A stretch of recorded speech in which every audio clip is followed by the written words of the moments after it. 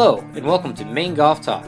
We are your hosts, Zach Zonlow and Henry Fall. In these podcasts, we'll be discussing what makes Maine golf so special. We'll be sharing our own experiences and knowledge as both players and coaches. We'll also branch out to discuss hot topics in the game and chat with special guests to hear their stories, all to keep you in the know and help you improve your game. Let's get into today's podcast.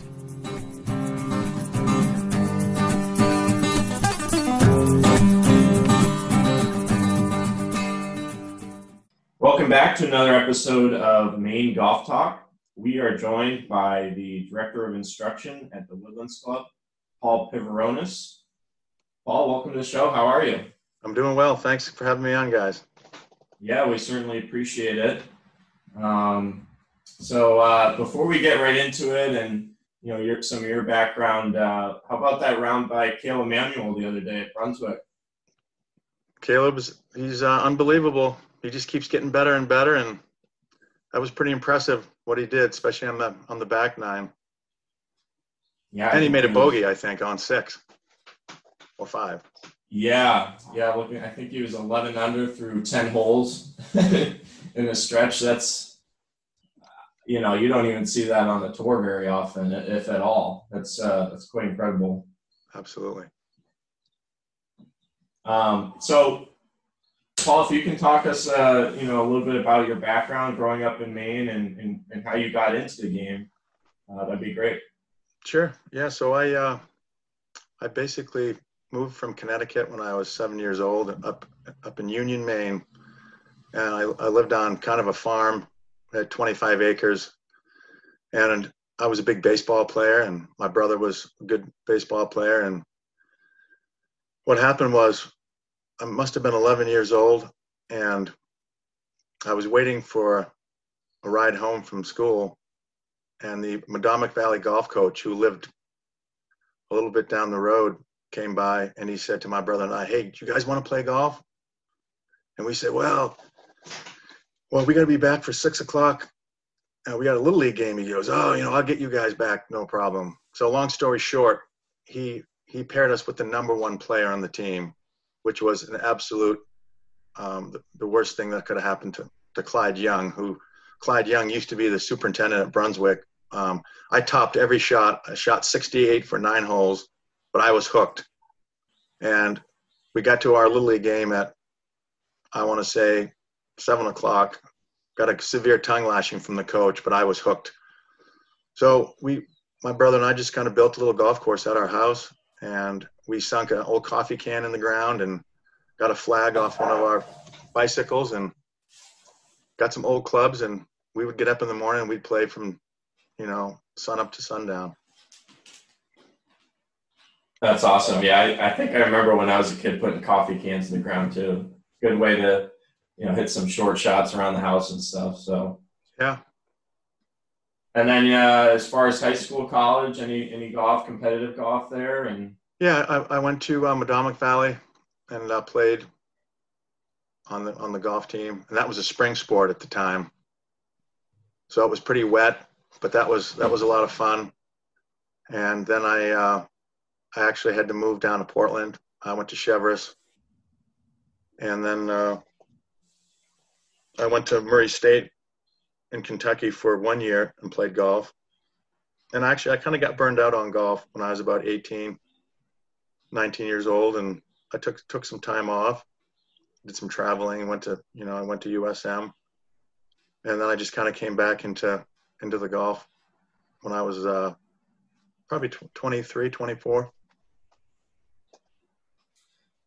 If we can talk about that, so you say you got burned out. Have you seen, junior golfers come through your stable at some point that just, they grind, and then by the time they are in college or just after high school, they just kind of need a break? Have you ever dealt with that? And what would you recommend to maybe some junior golfers out there that, are playing a lot, practicing a lot, and competing a lot?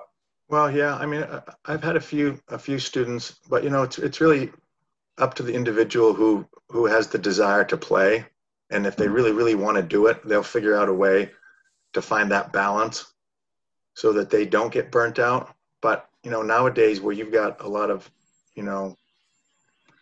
athletes that are concentrating on one sport, and especially in Maine, it's hard to do that unless you're doing it indoors. But, my suggestion and advice to anybody, especially juniors, is to find that balance and do things, when you're not in the golf season, if you're, not able to play and practice indoors, and just to keep those golf muscles going. You don't have to have a huge training regime, but I've been lucky. I haven't had too many students that have kind of burnt out.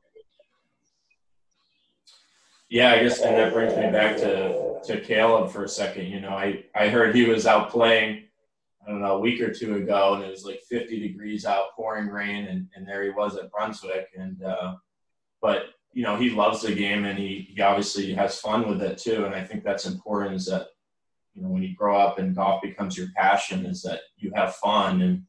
And over time, if it becomes just work, unless you're, I guess, out on the PGA Tour, it can become kind of tiring. And keeping that passion, that fun alive is, I think, an important part of it. Absolutely. And especially when you have, the chance to go and practice when the weather isn't that good. I mean, you're going to really find out the kind of person you are, the golfer that you are, when, the wind's blowing sustained 15 or 20. And how many people like to play golf in the wind? Not too many. Yeah. And if you can learn to play in the wind, or when it's rainy, when it's wet, you have the advantage. You know that, because it eliminates 95% of the people or more. And a guy like Caleb, I mean, if it's snowing, I know he shovels off, a patch where he can hit balls. He doesn't care. You just can't find that every day. Yeah, absolutely. So you get back into the game. Talk us through, how you got into instruction and where that passion sort of started for you. Well, I got back into golf. I started working at a retail shop in South Portland in the late 80s. And Dave Dyer was a huge influence on me. He passed away a few years ago. He was just a really, really good, simple instructor. And when I was working at that retail shop, I did a little bit of, teaching. I just always, with his help, just looked at the simple things, your setup and, your posture and just how you moved your body to create, the wind up, the backswing. And so I just kind of got intrigued. I also wanted to play too. So that didn't last very long for me to work there. And I would go to Florida, and I didn't have a lot of money. So we just scrounged our way to be able to play public golf courses. And then when the Woodlands opened, I got a job at the Woodlands, cleaning carts and working at the range. And Brian Abbott was the head professional, another great mentor. And I got to tell you, if you're in the golf business, you've got to find someone, and Henry, you know this, that you've got to find someone who can really mentor you and help you navigate what you're doing and kind of let you find your own way. And so, Dave Dyer and then Brian Abbott, the Woodlands, just a great influence and got me into teaching a little bit. Again, I was still trying to play, but I was always intrigued about, what made it happen, what made the golf swing happen. And I worked at the Woodlands for about a year, and my parents had a friend from Japan who was a successful businessman, and he basically sponsored me. And that was the thing that totally got me down to Florida, to Lake Nona, where I call that was the mecca of golf for me. That was utopia when I would drive through the gates at Lake Nona. And a kid from Maine, driving through the gates, and you get to a place where, there isn't a blade of grass that's out of place. So I was able to get a winter seasonal membership at Lake Nona. And I played the mini tours, and I had a little bit of success. And, you know, a quick story, the first day I was at Lake Nona, you know, Nicky Price is just a great golfer and big idol of mine. And I was on the putting green, and 10 feet away was Nick Price. And my hands were shaking, and I was like, man, I got to go up and introduce myself and say hello. And I did. He was the nicest guy. He gave me a putting lesson, and I've been friends with him ever since. So that was a huge, huge thing. And like every day I would come to Lake Nona, there would be more tour players, more European tour players. It was just a great influence on me, not only playing, but then I took a lesson from one of David's assistants, Simon Holmes, this young kid. I think I was at the time 25 or 26. And I had this 22-year-old kid from Wake Forest, this English kid, like telling me what to do. But it opened my eyes. I mean, I thought I knew a little bit about the golf swing, but that's when I really started to go, wow, that's how you swing a golf club? And so for me, getting a little bit more, and it wasn't so much technical, it was just, you know, this is what anybody that's any good, this is what they have to do. And if you're not doing that, then guess what? You're not going to have a consistent repeating swing. So that's kind of what I focused on was, you know, trying to play my own game, but at the same time, finding myself when I would play, especially with my friends or in practice rounds, I'd always be looking at everyone's swing, and I'm like, man, this guy needs to do this, or this guy needs to do that. And so it kind of morphed into, you know, as my playing career kind of wound down, and, you know, like I said, I wasn't a world beater, but I wasn't terrible either. All right, so you come back to Maine and you start the Woodlands Club. Tell me about that facility, what it's done for you, and then you know, getting started in instruction up here in Maine again.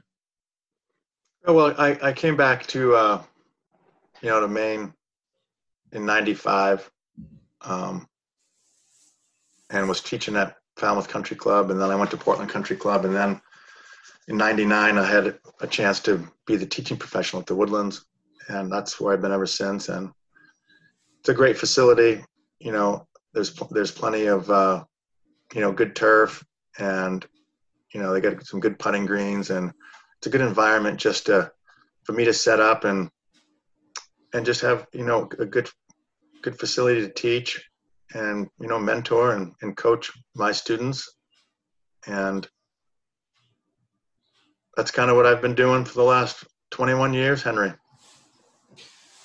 Yeah, no, it's a great facility, obviously, and you know, they got a few practice greens now and driving range. I mean, it's honestly probably one of the best places in my mind to coach out of, and I'm, you know, that's an awesome spot you found there. And so let me ask you this: so as a new student, or, you know, maybe someone that's been playing for a long period of time, and maybe they've been a little reluctant to get a lesson from an instructor, what's that look like if I show up for a lesson with you?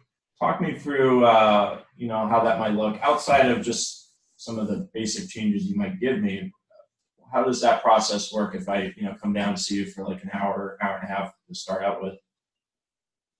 Well, I would first ask you, why did you come here, and what can I do for you? You know, and what is your what is your plan as a golfer going forward? What do you really need help with? And then I look at you from a physical standpoint. You know, what's your body type? What's your personality like? You know, are you going to be able to practice? You know, how often are you going to play? And really, what are your expectations when you're going out to play? And then we can just build a program that allows you, the golfer, to get some instruction from me, because I don't want to overcoach. I don't want to get too technical, because it's about not so much me and what I'm doing. It's about what can I do to help you get to the point where when you're going out and to play golf and you hit every shot, you're trying to get more consistent, which is, as you know, a big word that we always get as instructors. I want to be more consistent. Well, why are you not consistent? And I've always been the guy that says, why aren't you hitting it farther? Why can't you compress the ball? So you got to figure out its cause effect. And when you make a plan with a student, now I'm throwing the ball in your court so that you got to do your part as much as I'm doing my part. So I'm going to give you 110%. You got to give me 110% back. That's what I expect of my students. And if they were all like Caleb, I'd be a very happy guy, because, he just crushes it, quite literally. But, it's about, just doing the little things as a golfer, and start looking at the big picture rather than, fixing little things. And then it's a process, and that's another thing that I'm quick to tell people. Don't expect me to wave my magic wand over you in an hour and all of a sudden you go from being where you were to where you need to be, because it's not going to happen. So I need a commitment from you so that you can do the work. You can learn about your golf swing and the golf swing, which is quite different. Yeah. And then how can you get better on your own? And then it's a journey, man. It's a process. I think so many people view golf coaches and instructors, they almost view them like a doctor. Like they're going to go in for their checkup, or, go in for some prescription that's going to cure their faults in one lesson. It's really more like a fitness program. Like if you're trying to lose 50 or 100 pounds over the course of a year, that's like trying to lose 10 shots off your round on average, so I feel like, as students, you got to be committed to that work as well. And, just like Paul, I'm sure you have some feels and drills and practice regimens that you implement with your students. And it's on us as students to stick to those. Obviously with time constraints and how busy we all are in this day and age, it can be challenging, but when you are out on the course or on the driving range or practice screen, it's taking the time to really stick to the program, right? Absolutely. And it doesn't take a lot of time. I've been doing a lot of, research, and, if you can get in front of a mirror, that sliding glass door, that window behind you, a mirror, Yeah. If you're in your office, you're in the gym. If people could work out for 10 minutes on their golf swing, once they go to the gym, you got to be able to see what you do and you got to feel it. That makes all the difference in the world. Because if you can't see what you're doing and you can't feel it, well, how are you going to get any better if you don't know what you're trying to do? You're trying to feel that thing. And most people they can't equate what it feels like on a consistent basis, what it's like to hit a shot consistently well. And that feel that you talk about, it's so personalized too, and unique to the individual. And, I find sometimes in lessons where it's like, I'll give something to one person and it'll be the same basic thought or lesson for the next person, but it just doesn't translate. So I have to find another way of communicating that feel. I'm sure you've kind of had to go through that before. And I don't know, have you read The Big Miss? Hank Haney's book? Sure have, yeah. And you probably remember that part that he talked about. I can't remember the tournament Tiger was playing in, but might have had a poor round or something. And then that night, Haney gave him a field to work on in a mirror. I think it was something to do with his right forearm elbow getting more in front of him, possibly. I can't recall, and Tiger did that in his bathroom mirror for 4 hours that night up until like 2 a.m. And he's a notoriously bad sleeper, so it makes sense he was up late. And then he went out and shot like 65 the next day, took the lead. And as you say, it's not always seeing the ball or even hitting a ball. A lot of it's just feel, and that's why I try to give a lot of sort of athletic movements and feels outside of the golf course. And I'm sure you kind of do the same thing too. Yeah, and outside of swinging a golf club. Yeah. I mean, if you're an athlete, you're gonna have some chance of hitting a golf ball. And if you can equate it to throwing a ball, skipping a stone is probably the best way to really get someone to figure out what it's like to swing a golf club, especially if, a pitch shot. Most people have a hard time hitting a 50-yard pitch shot with a wedge. Well, if you skip a stone, think about it. Now, instead of you having a rock in your hand, now you got a golf club. Just keep your eyes somewhere near the ball, and you're going to probably make contact, and you'll surprise yourself how well you'll hit it. So it's just simple things. And really it's about making it fun for people, because as you said, when, especially new golfers, it's very intimidating to take lessons. And that's why I just try to put people at ease and say, listen, we're going to have fun. And I always start with the short game. I typically go from putting to chipping, pitching. Everybody wants to go. The first thing they want to do, I want to go to the driving range. I want to take the driver out and I want to smash the driver. Well, if you come see me, you're going to have to wait a little bit, especially if you've never swung a golf club. Yeah, absolutely. And as you said, it goes back to having fun as well and getting them started. And every lesson I've had has always been probably the most fun I've had on the golf course, honestly, because it's interesting to hear different coaches' standpoints and learn some new feels. So Paul, I don't want to keep you too much longer here, but I did want to ask you real quick about your thoughts on fundamentals. Is it the old posture, grip, alignment, or are there others that you feel there are, or maybe there aren't any fundamentals? What's your kind of standpoint on that? Oh, I'm glad you asked that, because it's so important. It is the cornerstone of your golf swing.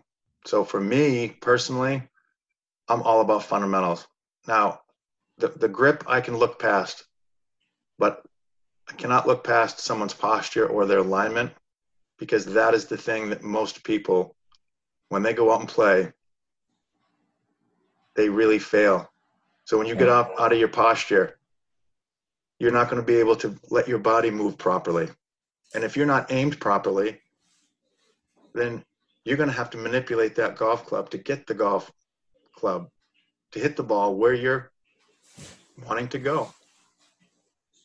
So, and that's why I try to get, as we start getting into lessons and a little bit more advanced, it's more about the fundamentals and a routine on the range, so that you can take it from the range to the golf course.